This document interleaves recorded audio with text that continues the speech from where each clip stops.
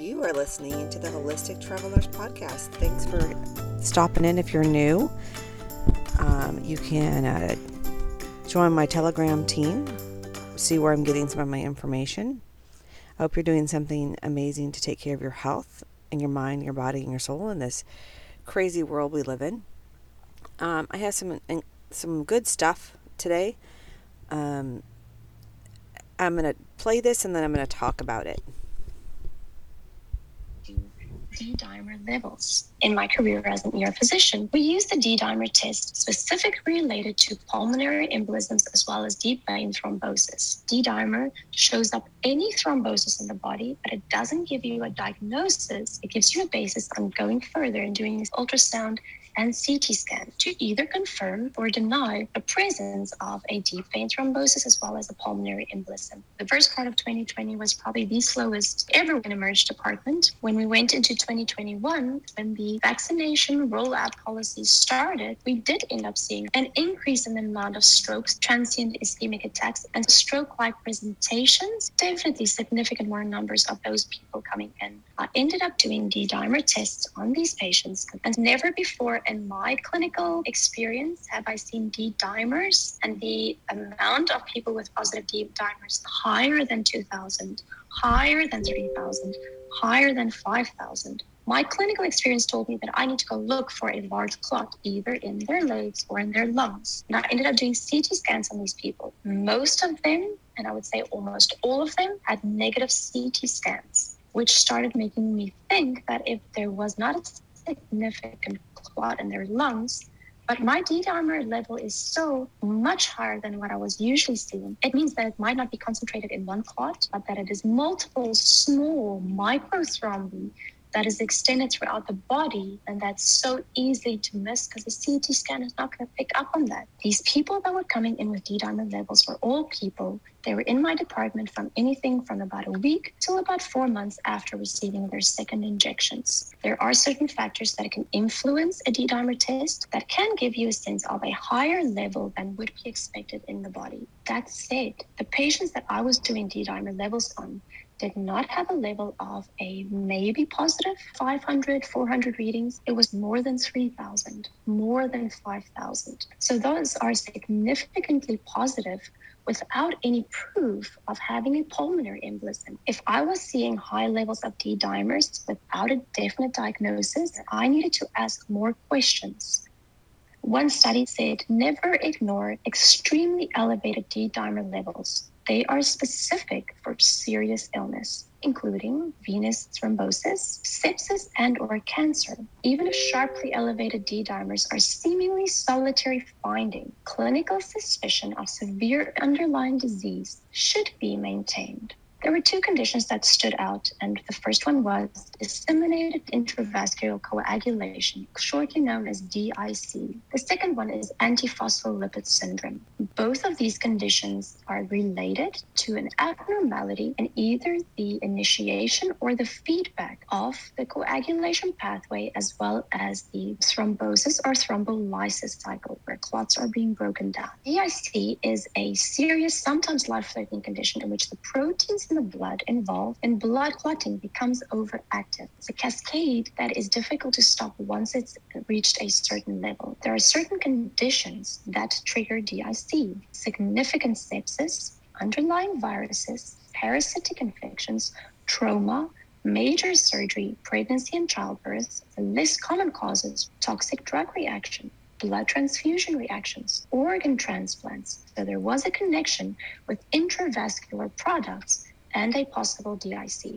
Most cases of DIC is diagnosed rapidly and suddenly, which is the acute presentation. But there are cases in which it develops gradually, occurring over a longer period of time. This is known as a chronic form of DIC, and I would go as far as to say a subacute form of DIC that is very easy to miss. Simultaneous clotting and bleeding can occur with chronic DIC, The bleeding part comes in blood in the urine, headaches, other symptoms associated with brain bleeds, bruising, and formation of red small dots on the limbs, kind of a petechiae picture, bleeding at sites of wounds, and mucosal bleeding, which means bleeding out of the gums and out of the nose. I definitely saw an increase in nosebleeds and bleeding from previous wound sites, ulcers, as well as rashes that could not be explained. The blood clotting symptoms and signs was symptoms like chest pains, heart attacks, strokes, TIAs, headaches related to either bleeding or not, as well as symptoms related to kidney failure because of the clotting of those smaller blood vessels that goes to the kidneys. Antiphospholipid syndrome is a very similar type of condition,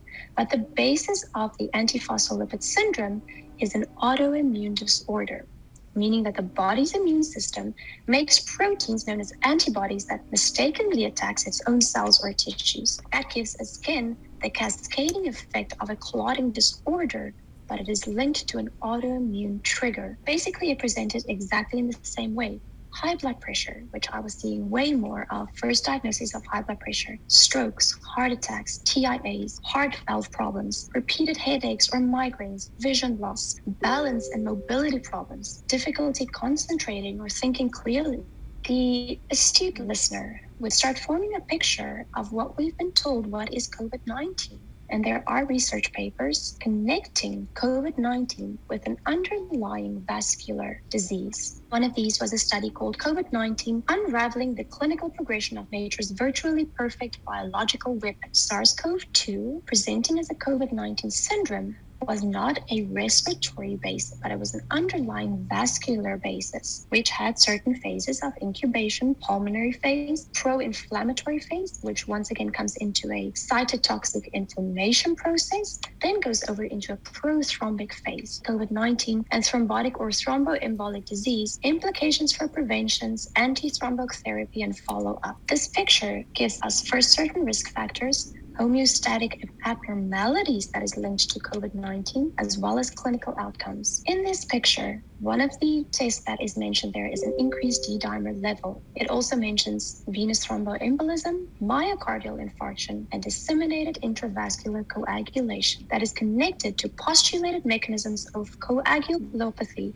as well as pathogenesis of thrombosis in COVID-19. I started asking the question, if we were able to detect certain connections between vascular abnormalities and COVID-19, and we based our proposed treatment on the spike protein, which includes the Pfizer and Moderna injections, shouldn't we be looking for similar side effects or complications from that same injection? If we are mandating certain treatments, we do need to do the due diligence to make sure what is the side effects and the complications, especially in a time where there has not been long-term studies. And that is what led me to focusing on D-dimers.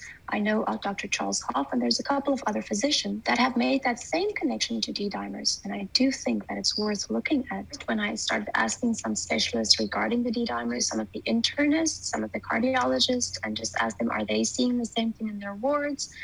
Is anybody looking into it? There was no real interest to go digging deeper on this. We should be willing to ask questions if we are not sure. If we're in new areas, a new field, a new treatment, being humble enough and being honest enough to ask the questions. And I think that is what brought me to this point, especially the last 6 months. I got to the point where I decided for myself I was going to take a public stance. If I remain silent now, I'm either complicit in this or just not brave enough to stand up against it. And that's why I decided to leave my job with the intent of saying I have to distance myself from this institution at this stage and start fighting this fight on a bigger scene or a different scene. I see it as worth it in the long term and what we've got to gain from not giving up. Wow. And I don't think that's shared enough. I don't even really get her name. But wow, I know this is what's so much medical. Like, if you're a layperson, that was a lot, and you don't read all of the jamba crap we listen to. To me, it connects all these dots with the possibilities of what I've been seeing. Actually, since I've been taking care of COVID, I'm so glad I'm 2 more days in the hospital and I'll be out of the hospital and I'll be working in a clinic and not be part of that mess. But then again, I'm going to be honest with you. I literally trying to do more for my patients that have COVID. And if we could do something early on, that's better, because if they get further in, every single one of them have blood clot issues like this, and have probably massive clots all over the place. And they aren't doing shit about that. They're giving people heparin. But if it's an inflammation-driven thing, or one of my nurse friends says, "Hey, was COVID-19 really a parasitic?" And that's why, hey, Congress took ivermectin, and it worked so well for them. It's all a little confusing. It's a little intriguing. It makes me think. Because it made me think too a lot, because I have to tell you, when I finished and got my RN, and they make you go through, I was blessed to go through a new grad program. All these baby nurses that are just being thrown out into the wolves are just following doctor's orders blindly and not using any of their brains. You go through this whole thing, and I remember going, holy crap, are they training me to think like a physician? Because I'm catching their mistakes, and I'm to look for the PEs. And all these things that they would like, okay, well, we want you to be the eyes and ears of the physician. That's how I thought. And then when I started working, I'll never forget, is that, the doctor is rounding on. This is what the bad thing about healthcare, what they were saying, is that these physicians are now, a city, they used to come into the hospital. Your physician used to have rights to go see you in the hospital. And then they'd call and they would give suggestions, and they would know you if it was your physician, right? Now it's like one that's actually owned by the hospital or whatever, or by this system. Even before that, by this plan. And then these doctors would have to round on the patients, and they'd have to spend 5-10 minutes. I mean, their list would be 20-25 patients a day. You guys, a nurse like on the floor, in some areas could get 8 patients. That's ridiculous. Your waitress, when you go to a place, is given, how many tables? They would miss so much. And then think of pharmacy. There'd be so many steps in when it comes to taking care of a person. And the nurse is the last step. The nurse is the one who's like, okay, wait a second. This is off. This is off. This is off. Wait a second, back up. Let me call and check on this. Hey, let me clarify this with you, doctor. And if the doctor gives you attitude and you don't like calling that doctor all the time, then, Houston, we have a problem. So it's this cascading event. And then the bad thing about medicine now is that it's all pharmaceutically driven. Like, yes, all these tests and procedures and diagnose. Then we know what's wrong. Then we have a treatment plan. We don't work on overall health. I was taking care of a COVID person, and they weren't looking at her nutrition. What at all? At all. They put her on a full liquid diet because she was nauseous. And I'm like, but people need nutrition to get better. If you are sick, you need high-end nutrition. I am not feeling well. You can kind of hear it in my voice. You know what I did yesterday? I went and got a green juice. That is exactly what I do if I feel like I'm coming down with something.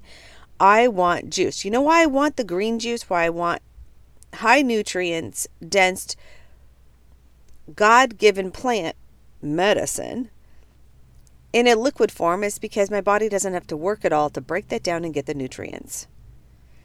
And what Gurison found, and then they literally put Dr. Gurison, if you don't know, if you're not familiar with him, he's long passed away, but his clinic still exists in Mexico. How to go to Mexico? Because in the U.S., they try to put him in jail. And then they literally, all these naturopaths over the years that have been killed, and these physicians that wanted to come up against the big pharmaceutical industry end up dead.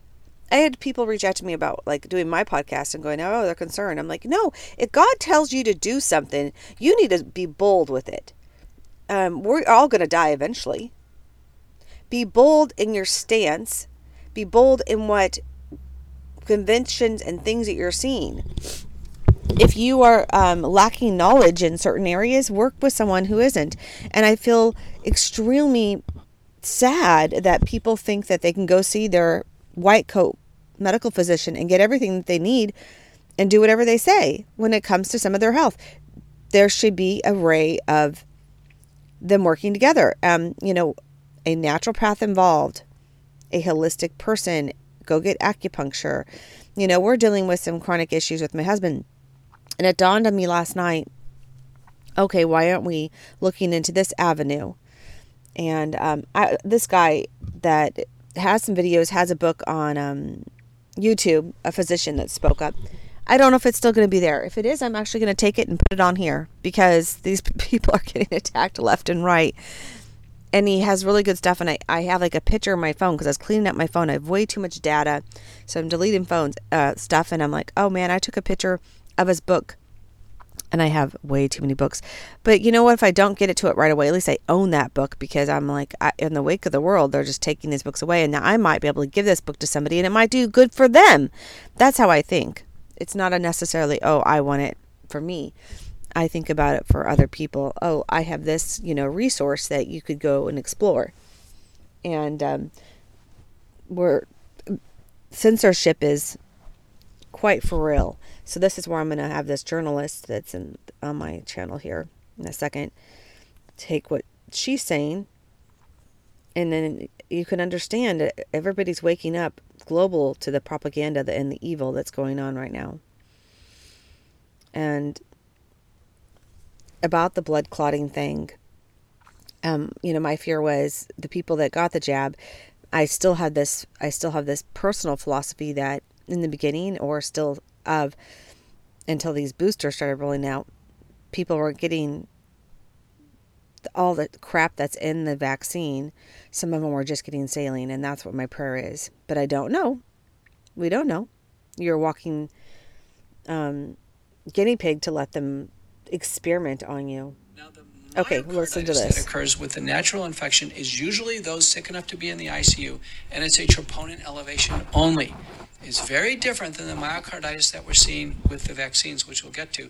The myocarditis in COVID-19 is mild, it's inconsequential, and it's largely a troponin elevation. I don't want anybody to think that the myocarditis of the natural infection is anything like what we're seeing with the vaccines. Exactly. The vaccine produces the inflammatory type process on the heart. And the vaccine is directly there. Now there's preclinical studies suggesting the lipid nanoparticles actually go right into the heart. The heart expresses the spike protein. The body attacks the heart.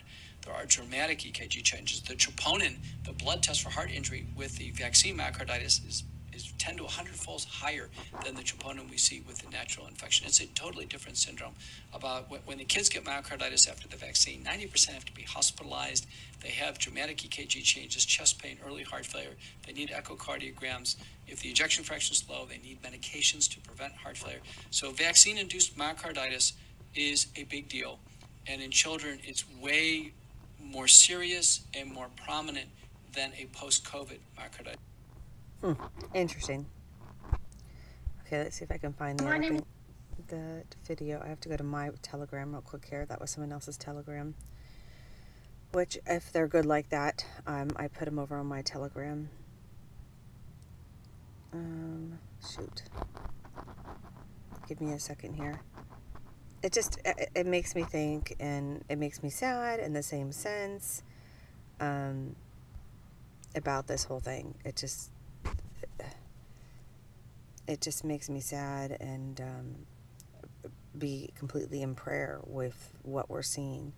All right, here's the other one. So I've just put together a little list on what we should be talking about if the mainstream media was doing its job correctly and giving us balanced two sides of the story instead of what we're getting now, which is very dangerous propaganda that is splitting society, pitting one side against the other and endangering lives and costing lives already, and costing us our democracy and our freedoms. This is so serious. There is nothing more serious happening in the world right now for us, and we have to be vigilant. I spent 20 years in the mainstream media. I spent 6 years reading the news, reporting the news, nearly 10 years doing the entertainment showbiz circuit, red carpets, LA fashion. spent 4 years as a columnist for a national Sunday newspaper, and before all of that, 4 years studying journalism in DCU to get a degree for it, right? So I have a good idea what I'm talking about. Something really untoward and very dangerous is happening, okay? We should be talking about so much. Number one on the list, I would say, aborted fetal cell lines. Why aren't we discussing this? All right, we saw that the Pfizer whistleblower confirmed it. This is part of what is going into your body out there, what people have signed up for. Why isn't it being discussed in the mainstream media? It's being pawned off as some kind of conspiracy theory. Very clever. Oh, that's just a conspiracy theory. Well, ask your doctor if it's a conspiracy theory. Look it up. Luciferius, another ingredient, SM102. We know things are weird out there. Things are creepy.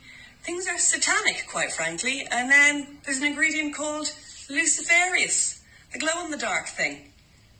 Why is it called that? Why aren't we discussing this in the mainstream media, on the airwaves, on our television, debates, in the newspapers? Why aren't we allowed to talk about it? Look it up on the Moderna website. Graphene oxide, okay, researchers are finding it in vials all over the world. What is this black goo superconductor doing in these so-called vaccines? Is it making us magnetic? Is it something to do with when 5G is turned on? What the hell is graphene oxide doing in the vaccines? Parasites. Hydra vulgaris. What's that doing in there? Researchers are also finding parasites. No wonder they don't want us talking about ivermectin. All right? Oh, that's a horse dewormer. Ha, ha, ha. You've got to be a conspiracy theorist to think that's any good. Oh, it's very dangerous. Oh, yeah, very dangerous. It's been used on billions. We're talking billions, not millions. Billions of people worldwide. It got the Nobel Prize for being safe and effective. Yes, it's used on horses and on humans too. Why can't we discuss this freely and openly? Why can't we discuss hydroxychloroquine openly and freely? No, it's just the vaccines and conflict of interest. Yeah. I mean, that's the big one. We really need to be talking about conflicts of interest. And yes, Professor Luke O'Neill, I'm talking directly to you. But not just Luke O'Neill. We know that he's funded by the Bill and Melinda Gates Foundation, but it's everywhere. The rot has set in absolutely everywhere. Who's getting bribed? Who's getting sweeteners? Who's getting blackmailed? How much money is exchanging hands? Who got paid to say what? You know, what we should be striving for as a society is full transparency. And we seem to have just lapped up this corruption. We seem to be so perfectly happy with this corruption. And it's heartbreaking. It's heartbreaking to see my former colleagues that I thought were actually decent people just go along with it. Read their audit queue, pretend this is not genocide, pretend that people aren't dying as a result of what they are doing, as a direct result of what they're doing. Push the chair back and walk the hell away. Don't be part of this. Please. We need to talk about vaccine deaths and injuries in the mainstream media. We need to talk about the deaths after the jab and the adverse reactions. Why is that not up on the table? Why are people being gaslit all over the place? Why are doctors refusing to admit that there's any correlation between the jab and the adverse reactions and death? We need to talk about the nursing home deaths and the use of midazolam to usher in these deaths of our old people who were left to die on their own. And then it was put down as a COVID death. How much money exchanged hands? We need to talk about ventilators. We need to talk about these death protocols being used in nursing homes and hospitals. How much money did they get for putting people on ventilators, for the use of midazolam, and for COVID-19 deaths on the death certificate? How much money?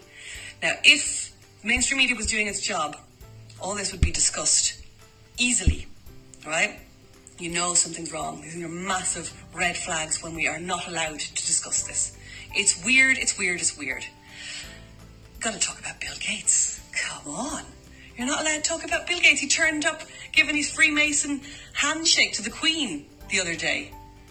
And yeah, it's still, anybody mentions Bill Gates is a conspiracy theorist. We need to talk about his depopulation agenda through the use of vaccines, as he's told us many times. Don't believe me? Listen to old Bill. We need to talk about Klaus Schwab and the Fourth Industrial Revolution. We need to talk about the World Economic Forum. Why do these guys have so much power? Is it because they just have money? Is that it? We need to talk about the Chinese Communist Party and its influence in European political affairs, and in the States, and in universities, and how much money it's pumping in all over the place. We need to discuss this as a free, democratic society, if we are that, or have we all just given up? Are we going towards Australia? Anybody who disagrees, stick them in a concentration camp. Who cares? Are we that? Because that's where we're headed. Are we going to go in the direction of Canada, where Trudeau is spouting off all sorts of hateful nonsense? And is that okay? Are we okay with what is going on? It is time to stand up, pay attention. I don't care if you're jabbed, not jabbed. It's time to come together as a community, as people. Think of our children. Ask questions about what are the ingredients? What are the ingredients in this experiment? What about the early intervention treatments that have been proven to be effective and safe? Why can't we use them? What is COVID? It's never been isolated. Is it the flu? Where did the flu go? It's back now again. It's back, and everybody's just like, oh yeah, the flu's back. Lads, this is a pandemic of idiocy. It's a pandemic of cowardice. Find your courage, find your voice, ask some questions. Look at your mainstream media. I'm telling you, I spent 20 years in it. I'm looking at it going, oh, that. Now, isn't that interesting? Isn't it thought-provoking? Does it make you think? Does it make you question the narrative? I don't know. It's a tough world, and I wanted to say more about all of this. It makes me upset because I've seen things firsthand, and this is why I decided to use my platform and change my platform. I have to speak up and speak the truth and share the truth that's being hidden for so many people. And I have loved ones and family members and friends that have taken the jab, and all I can do is pray. There's no reversal to this crap. All I can do is pray. And I hope that you're doing something more than praying and some kind of action to fight the tyranny, and that you're doing something amazing to take care of your own health. I wanted to discuss the inflammation and the autoimmune issues and tell you my story with that, but that will be on another podcast. So go check out more of my podcasts if you're new, and give me a review on iTunes or Podbean. It will get more people to listening. Support it by getting some essential oils from my website below, and be in prayer. Thank you.